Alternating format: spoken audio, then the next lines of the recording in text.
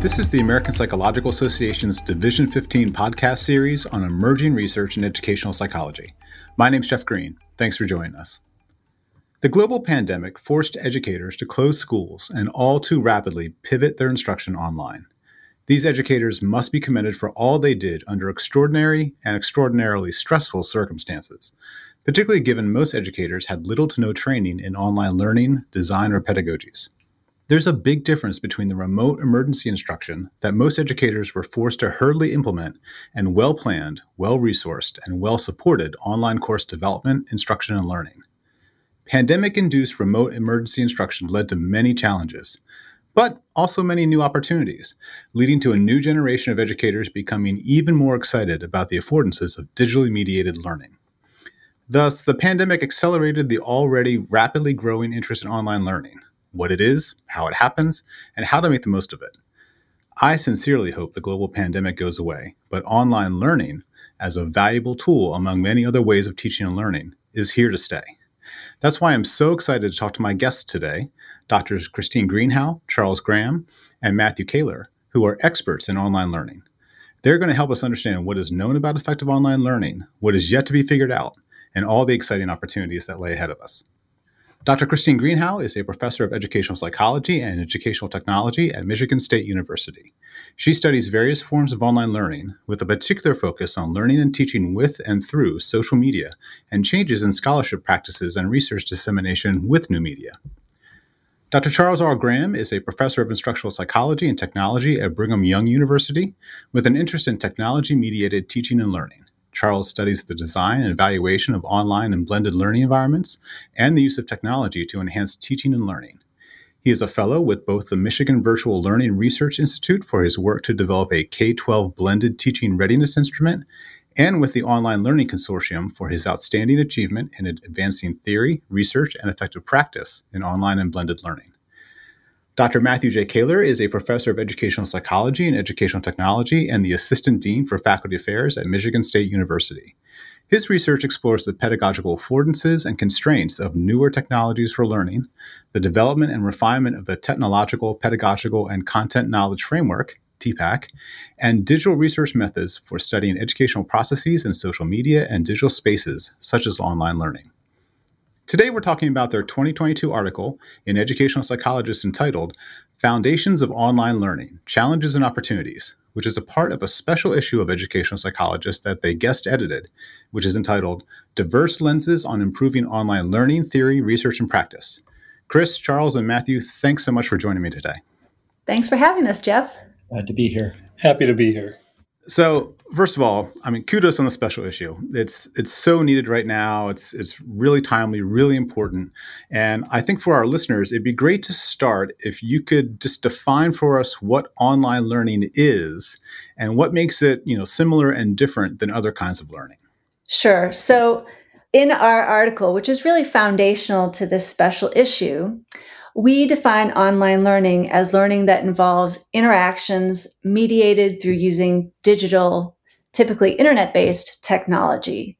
So online learning can be similar to other forms of learning in the sense that people can be in the same time, synchronous online learning, just like you would be in a classroom where everyone is together. But it can also be very different from face-to-face learning where people are distributed in place and time and space. Right. And so that introduces all kinds of opportunities and also challenges, which are the things that you discuss so well in this article. I would also add that I think the easiest way to see in which it's different from other forms of learning is the pandemic teaching. The quick move to remote emergency instruction showed a lot of people practically how they just tried to just reenact their existing pedagogy in online spaces, and it didn't go so well. That there are different affordances and constraints of online learning than there are of traditional face-to-face learning, and a lot of people were confronted rapidly with what those changes were. Yeah, I can certainly attest to being one of those people. It was a challenge, and it required some real shifting. So that's why I'm so excited about your special issue, and in particular, your article in the special issue. Could you just kind of walk our listeners through what you covered in your article and kind of what they might expect if they were to open it up? Sure, I can take a stab at this. So this article in the special issue on online learning is called Foundations of Online Learning Challenges and Opportunities. And this first article in the special issue is truly foundational to understanding online learning, the subsequent special issue articles, and the issue as a whole, because it lays out for readers fundamental ideas and debates in existing online learning scholarship. So we really think readers will want to start with this article because it provides a historical context of online learning research, a nuanced but big tent definition, and characterizes dimensions of online learning that have implications for educational psychologists, learning scientists, and educational technology researchers to unite our three fields. That is really exciting. And thanks for that introduction. I think as people begin to explore what online learning is, they're aware perhaps of things like, well, online learning is asynchronous or sometimes it's synchronous, but there's a couple different versions that people might not be as familiar with. And so I'm wondering if you can help our listeners understand what bichronous or blended online learning is. Maybe I should take that. Thanks for asking the question, Jeff. So there's a lot of dimensions that affect how we interact with each other. Two of the important dimensions are time and place. So you can think about blended learning as mostly focusing on that place dimension. It's a combination of in-person and online or technology-mediated instruction. And so if you think about blended learning, that's combining instruction across those modalities. If you look at bichronous learning, it's a pretty new term for something that's been happening for a long time.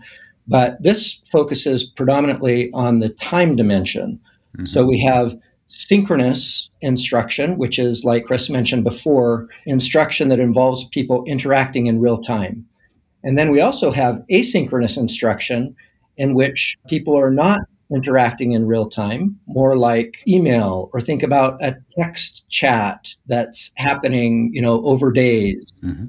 Or asynchronous discussion that's happening where people don't have to be together at the same time. So those are two really important areas. And I'll say, blended learning can be both bichronous or synchronous only. So the most common blend that we see is where the synchronous part of the instruction takes place in person in a classroom, but then it's combined with asynchronous learning that's happening outside of the classroom. And that's really helpful because I think these dimensions, time, place, modality, et cetera, all those help us better kind of understand the problem space, right? And the opportunity space, really, of different kinds of blends, different kinds of opportunities in person, online, synchronous, asynchronous, et cetera. Another dimension that you talk about in the paper is kind of formal learning environments versus informal learning environments. And so can you give us some examples of what online learning in an informal environment might look like and what's exciting about that? Sure. So, when we think of online learning in formal settings, we think of learning tied to a course or a class with formal learning objectives, teachers, students. When we think of informal learning, such as in social media spaces, we may not have learning objectives or teaching objectives. We may have people coming together because they have a particular need or question or crisis that they're trying to manage and learn about how to resolve those things by tapping into networks on social media. So we see this among teachers, right? Teachers in spaces like EdChat on Twitter coming together, asking questions. This happened especially during the pandemic because there was so much uncertainty. And so this informal learning in social media created sort of professional learning networks for teachers that arose spontaneously outside of traditional professional development. So already we've really expanded what I think many people's idea of online learning is or can be, or the relevant factors involved. And so it really is a new territory. We're still learning a lot about it. And your article does a wonderful job of helping us better organize and understand that territory. And that's one of the things that I really appreciate from special issues and educational psychologists and from authors who do work like yours. And so you talked about 5 lenses through which scholarly communities are kind of generating knowledge about online learning, research and practice. And so I thought it might be helpful just to kind of mention briefly each of those lenses, and maybe you give us a sense of some of the ideas that are captured in the special issue through those lenses. So the first lens that you talked about was community. And so can you talk to us about how online learning researchers are thinking about community? So the community lens looks at the interactions between the multiple systems and the social learning processes that happens in communities of learners. You don't think of learning as just one person in isolation, but it takes a whole community. So when we're not face-to-face, that some of these processes and interactions kind of have to be rebuilt and redefined. So Peter Shea, Jennifer Richardson, and Karen Swan, they have an article that talks about what this community might look like for online learning. And some of the key ideas about the interaction of learner presence, teaching presence, what's traditionally been called social presence, and cognitive presence, and how those systems interact with one another. And that article is really fascinating, and I loved their introduction of kind of learning presence. And I really liked what you said about community, and it makes me think about the different ways in which community is formed and how community can be between just two people and asynchronously. It can also be between multiple people, synchronously or asynchronously. If I'm someone who really wants to try to develop community in an online course, I mean, do you have any like tips or things that immediately come to mind that this is a really important aspect of building that kind of community that educators should be thinking about? I can just talk about like how I think about this. And so at least for master online courses, we tried multiple ways for people to interact with one another. A lot of my course is self-paced, asynchronous, but we have a coffee house where we set up times for people to come in and hang out and talk to one another. Also sending out weekly messages. So course announcements get sent via the learning platform. They get sent via email. They get sent via Twitter. Even I make broadcasts. So the idea is to leverage all the tools, synchronous and asynchronous, for ways for students to interact with one another, students to interact with past students, and students to interact with resources online, and of course to interact with their instructor, me. That's such a fascinating aspect of online instruction, that whole idea of interacting with past students and how there's this record of what previous students have said and thought about and how that can be accessed. And so I think community is a really wonderful lens to think about online learning and how to enhance it. So I just want to add that one of the things that's really important, I think, when we think through the idea of community in online spaces is that community might develop a little bit differently than it does in in-person spaces. And it might require a little different kind of nurturing, because in many online spaces, especially asynchronous online spaces, there's not as much opportunity for, this idea of propinquity, right? Where you're just naturally together informally and just make connections like you might if you're like sitting in a classroom waiting for class to start. Right. So I think when we think about creating community in an online space, we oftentimes have to be more intentional. And I also would say, I say create community, but there are a lot of people who believe that you can't really create community.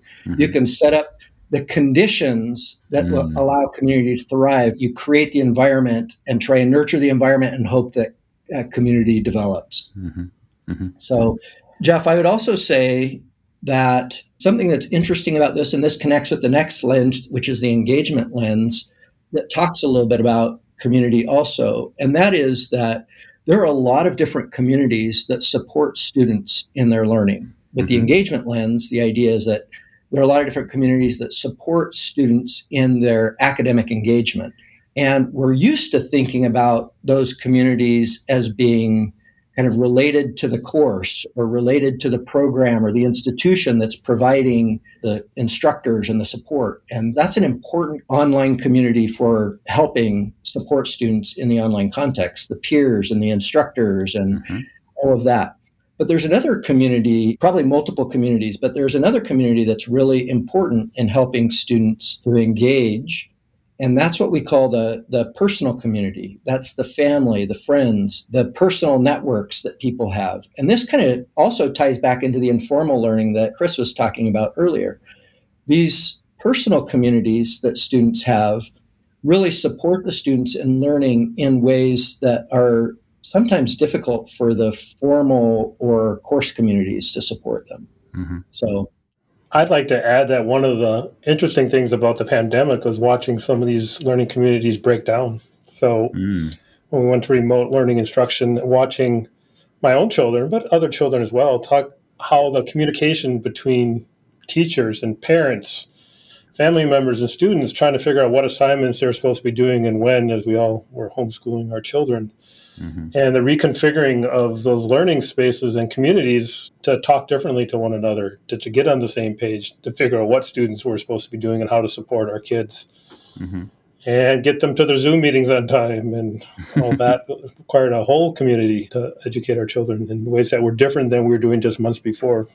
That's a great point, and it reminds me of the Shea et al. Article where they talked about teaching presence, and they say teaching presence, it's not teacher presence, right? It's not just one person. The teaching environment and the community that is created to teach, as you said, Matthew, includes teachers, peers, parents, siblings, other family members, etc. And I think that article and your article really introduce readers to a different perspective about what communities are. And Charles, as you said, how many there are and how many are important in an online context. So that's really helpful. And you've already mentioned the second lens that you discuss in your article, which is engagement. And you mentioned different kinds of engagements across environments. But could you say a little bit more about the various dimensions of engagement and the kind of environments that are considered for engagement? I thought that was really fascinating. Yeah, sure. So learner engagement is something with a deep research history, both in educational psychology and in online and other environments also. So I think that there is a lot of work that needs to be done in this area to better understand what learner engagement is and how it works in the online space. Mm-hmm. Much of the work that's been done in the educational psychology community, which is very good, focuses primarily on in-person spaces. And one of the challenges is that the online space has very different affordances, very different dynamics than the in-person space does, because it's oftentimes asynchronous, as we talked about before. People are separated in space and time, which makes many of the ways that we encourage engagement in in-person environments more challenging in the online space. Mm-hmm. So I would just give this thought experiment for people to think about. I'm talking about formal learning right now, but if you're in a classroom and you're teaching a class of, let's say, 30 youth, and there are a lot of cues that you draw from just looking at the students in the class to know if they're engaging in the learning activities. You might see them with their head on the desk, or you might see them distracted with something else. But when you're in an asynchronous online space, you don't have any of those visual cues to know if a student's engaging or not. So you have to rely on other kinds of data and other strategies to be able to know if students are engaging and to help them engage if they're not. Mm-hmm. So I hope that's helpful in kind of understanding the picture of engagement and how it's different in the online space.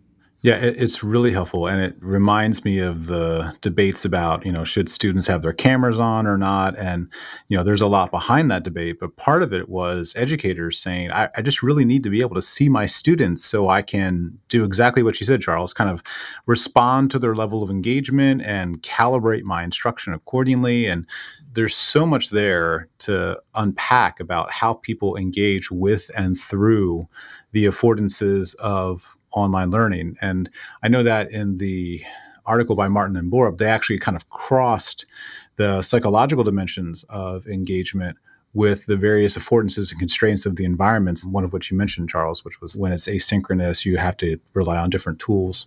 Thanks for bringing up the dimensions of learner engagement. I'll just briefly outline those. I think the ed psych community is going to be probably very familiar with kind of these dimensions, but I think about them as the ABCs, right? Affective, behavioral, and cognitive. Mm-hmm. And these are important because students engage in different ways. You can think about somebody who's affectively engaged, meaning they're motivationally, emotionally engaged in a course. They're excited about the content. but they're not behaviorally engaged, meaning maybe they have struggles with their self-regulation skills, or they have struggles turning in assignments, so they have high excitement, but low, ability to follow through. So ABCs, affective, behavioral, and then the third, of course, is cognitive. And one of the challenges, the historical challenges of online learning, is that we've provided a lot of cognitive support. So you might have an online course that has lots and lots of resources. If you're missing this kind of concept, you can drill down and get specific support on how to do this problem and step through each step, all that kind of stuff.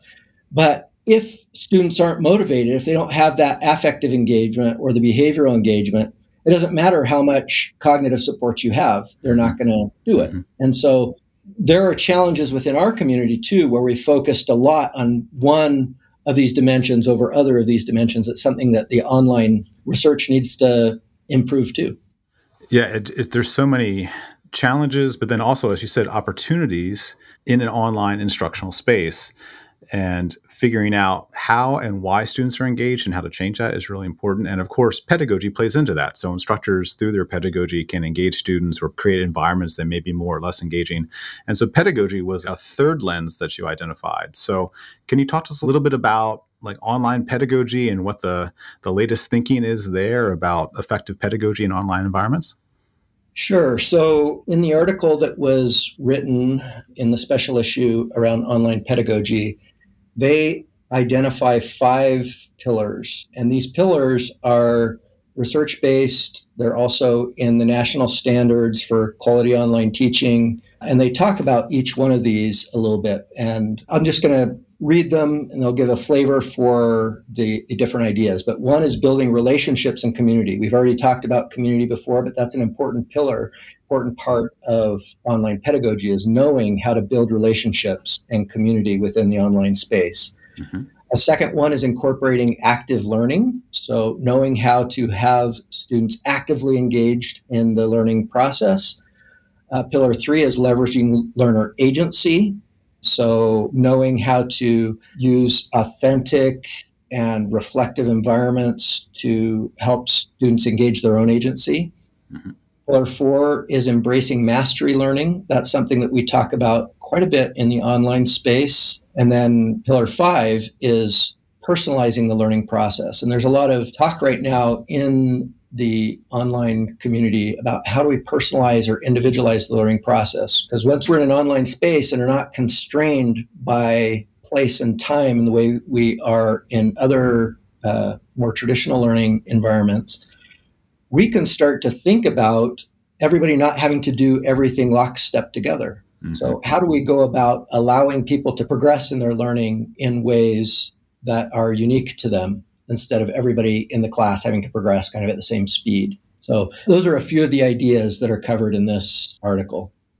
And there's so much there to unpack, and it aligns so well with research in educational psychology and learning sciences. And there's just so many wonderful connections across them. And, Chris, I guess I'm thinking about online educators, people that are having to maybe pivot to an online instructional modality or just learning about it. They're out there in informal spaces trying to get information about online learning pedagogy. How do they do that? What are some good ways for them to get that kind of information? Yeah, how do they do that? They tap into existing networks. A lot of them, as many of us live our lives, social media is part of it, and sometimes just for personal use, sometimes for professional and personal use. So I think many teachers, especially younger teachers, are already on social media personally. And so it's pretty easy to piggyback on those routines and harness the social media for their professional needs. So one thing I think teachers did during the pandemic is they tapped into their existing social media teacher communities. Like I mentioned, EdChat on Twitter. There are specialized communities like for social studies educators, literacy educators. So you think about these different sub-communities on social media. So they would go to people that they already trusted because they had an existing relationship, or they knew that this was a space where they had seen articles that they could verify the source. So I think, how do teachers know whether the information they're getting is quality? Partly it's word of mouth and trust, but it's also verifying sources. But then I think the challenge is, as many teachers talk about, if these places aren't vetted, there's no standards, misinformation can spread on these networks as well. Yeah, it's just so interesting how the process of learning about these kinds of pedagogies via online sources is in its own way a community of inquiry. There's a teaching presence, there's a learning presence, there's a social presence. And a lot of these ideas also apply to the process of people kind of gathering this information. And some people are more adept or have more resources to do that than others, which I think ties really nicely into the fourth lens that your introductory article outlines. And then there's an article in the special issue kind of parallel with that. And that's about equity. And I think when people think about equity in online learning, a lot of people, lay people, think about what the quote unquote digital divide, but there's a lot more to it than that. Can you give us a sense of kind of what equity means in online learning, including but also beyond the digital divide? Sure, I can take this one. So, Jeff, I'm just so thrilled that you asked the question, because I think, equity in online learning during the pandemic was a major issue, and it was a multifaceted issue, as we talk more about in this article, and as the article on equity in online learning talks about in the special issue. The problems of equity in online learning predated the pandemic, but they accelerated and exacerbated during the pandemic. So it's a really important topic. When we think about equity in online learning, as you mentioned, we typically think about digital divide as people who have access to technology, like access to laptops or broadband internet, high-speed internet access, the kinds of technical things you would need to get online. Some people have that, some people don't. But what I really love about the article in this special issue is it takes a much more multidimensional, nuanced approach, an important approach to understanding equity as not just the physical resources people have or don't have, but also the human resources, the skills needed, the competencies needed to participate in online learning, and the social resources, as we've already mentioned. In the pandemic, teachers, but also parents, people around them beyond parents that could help step in and support students. So equity in online learning is really multidimensional. Physical, human, social resources are all needed. And this article by Tate and Wearshauer talk about all of the equity issues that predate the pandemic, such as who takes online courses and why, student attendance, achievement, and outcomes. There are equity issues surrounding all of these things. And of course, the impact of the pandemic also impacted people differently depending on various factors. And that's such an important contribution. I think a lot of times when people turn to our journal educational psychologists, they're looking for a theory and they kind of want to understand why. But it's equally important to understand what. And important articles take an idea and people's maybe sense of that idea and expand it and elaborate it and say there's more here than you're thinking about. And that article on equity really does that, as you said so well. It moves beyond just the digital divide to talk about a multidimensional perspective on equity issues in online learning. And it really opened my eyes, and I think it'll open other people's eyes as to all the different factors that can lead to inequitable opportunities in online learning and what society needs to do to address those, which is certainly, sadly, I think, is still going to be very relevant as we continue to grapple with pandemics and other things that are going on. And I suspect as people are listening to these really interesting ideas and promising areas for scholarship, they're asking themselves, well, how do people research online learning? What tools and methods are useful? And so the fifth lens that you talk about is design-based research. So can you talk a little bit about kind of why design-based research was the one that you chose to focus on and one that the authors in the special issue chose to focus on when it comes to understanding and building online learning research? Sure. So the reason we chose design-based research as the methodology to focus on in this last lens that we introduced in our article is apparent if you think about what happened during the pandemic, where teachers, parents, students were trying to build this thing that was emergency online learning and teaching while simultaneously understanding what was or was not working with it. So, that metaphor of building the plane while flying was particularly apt during the pandemic. So those kinds of problems that are multifaceted, fast-moving, evolving, need a comparable methodology that can understand not only the learning phenomena, in this case online learning, but design and how to design iteratively and continually improve not only understanding of the learning phenomena, but of the design. And design-based research is particularly great for that. And the thing about this last article that we introduce in our foundations article is it talks specifically about applying, first about operationalizing design-based research, which will be, I think, very useful to people who are especially new to the approach, but then also applying that model to studying and designing online learning. So it walks the reader through a very real example of what this might look like. So their model is 4 steps, if I believe correctly: grounding, conjecturing, iterating, and then reflecting. And my own observation of the pandemic is one critique of how we got through that is there's a whole lot of iterating going on, but there wasn't a whole lot of grounding, conjecturing, or reflecting going on. So in many ways, we have a lot of experience in making solutions, but we haven't probably learned all the lessons that we could if we were actually going through a design-based research process. More grounding, more conjecturing, and then reflecting upon those iterations, and then going back and redoing it again. Matthew, I think that's such a great point. And I'm sure you agree with me that, in the moment, we were all just trying to survive and advance a little bit, just trying to make sure that the learning got done. But you're absolutely correct that for us to really take advantage of the opportunities to explore and improve online learning, it's going to require all 4 of those steps. And so I think that's a really important point. We've got to get back to conjecturing and testing conjectures and reflecting, et cetera. That's incredibly important. You also had 2 commentaries in this special issue. So can you talk to us a little bit about the kinds of things that your authors wrote in their commentaries? Well, what I loved about the commentaries is that each of them brought a very unique perspective to this carefully curated collection that we had sought to put together in really interesting ways. So Dan Hickey's looking at the contributions and talking about how viewing them through situative theory might lead you down different paths. And Barbara Means is looking at the collections and talking about the need for a more systems view, a complex systems view of some of the issues that were raised. So I think both of the commentaries were just so exciting because, we had argued in this whole issue how online learning is pervasive, multifaceted, complex, and evolving. And we wanted to sort of say, it's not so simple, folks. And these commentators, just raised it to another level of complexity and interest and understanding.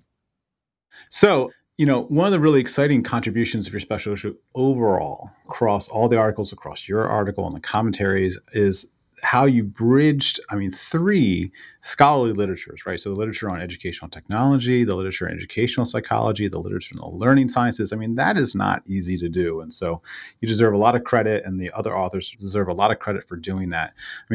What was it like finding and making those connections? It's not a small task. I would say it was extremely challenging. When we proposed a special issue, we knew it was going to be challenging, but I was surprised by how challenging it actually was. And this may be more about my own personal journey as a researcher than the field, but I have my degree in educational psychology back in 2000, actually 1999, and I got hired into an educational technology position, and those 2 felt like the same thing to me back then in 2000. And here in 2022, they don't feel like the same thing to me anymore. It felt like a lot of bridging work that needed to be done. And we constantly had to do that bridging work and redo it again and redo it again.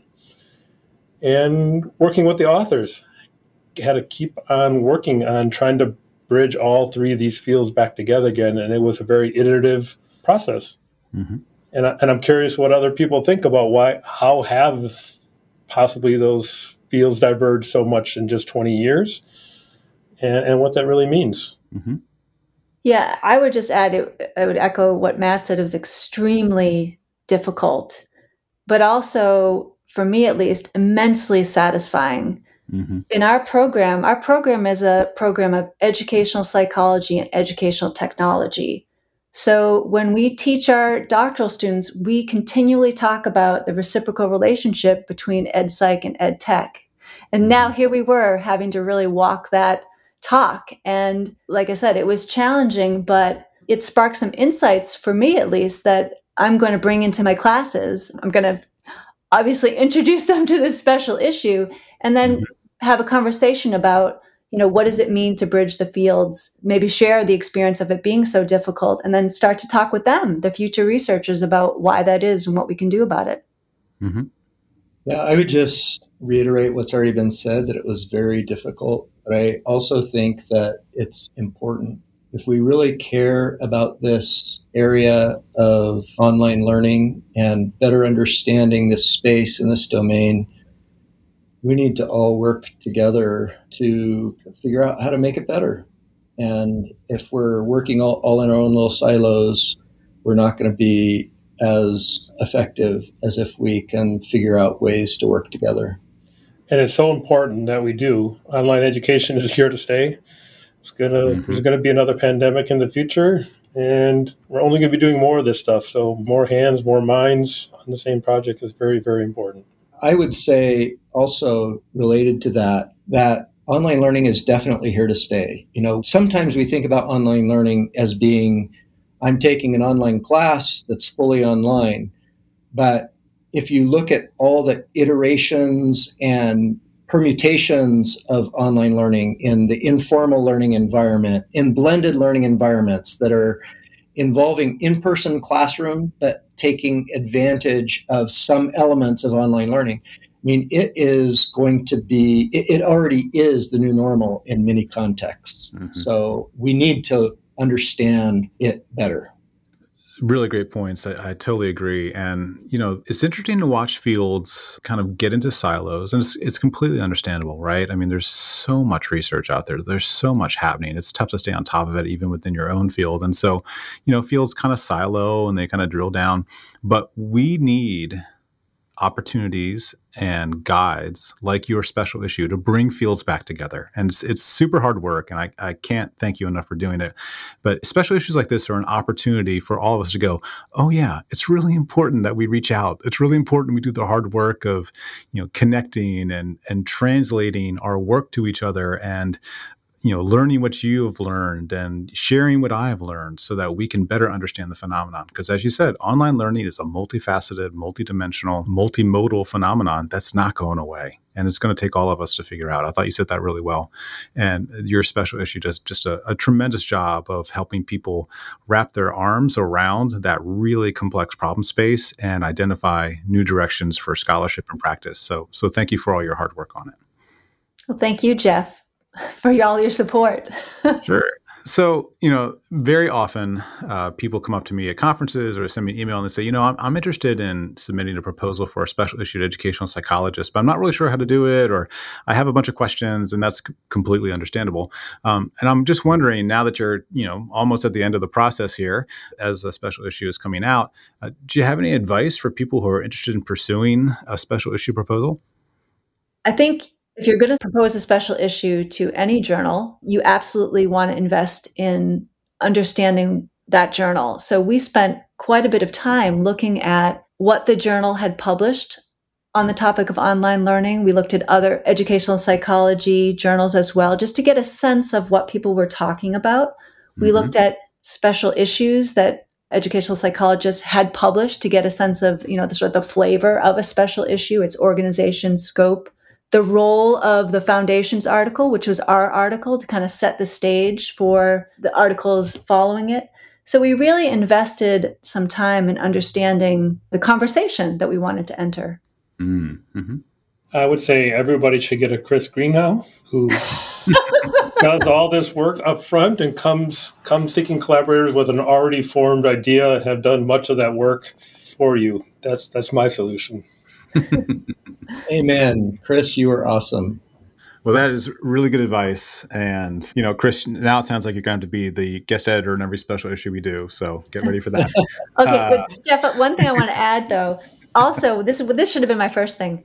Read the editorials. because it was you, Jeff, with your co-editor, Lisa, that called for more bridging between fields of ed tech and ed psych. So it was really you that created the space for this special issue. So thanks for that. Oh, sure. Well, it's such an obvious need, and you filled that need so well. And I think your advice is really spot on. It's understanding the journal, any journal that you're submitting a special issue proposal to. You need to understand the journal and how they're structured and what are the criteria for successful special issues. And so really doing your homework before proposing is critical. And you do get a sense of, I love how you said, entering into the conversation. You get a sense of the conversation in a journal and in a field or across some fields. And as I said, when you make those connections, as you and your authors and your special issue have done, it contributes so much. So I think people are going to really enjoy reading the special issue, learning from it, and then building their research off it.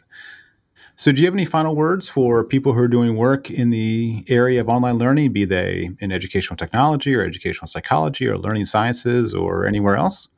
Just encouraging people in all three of these communities to get involved in online learning research. I think it's an important area that's here with us to stay. And I hope people who haven't been involved in it before will come and bring their background, the theories they know from their domain that they're in, and learn and jump in and help us in this space.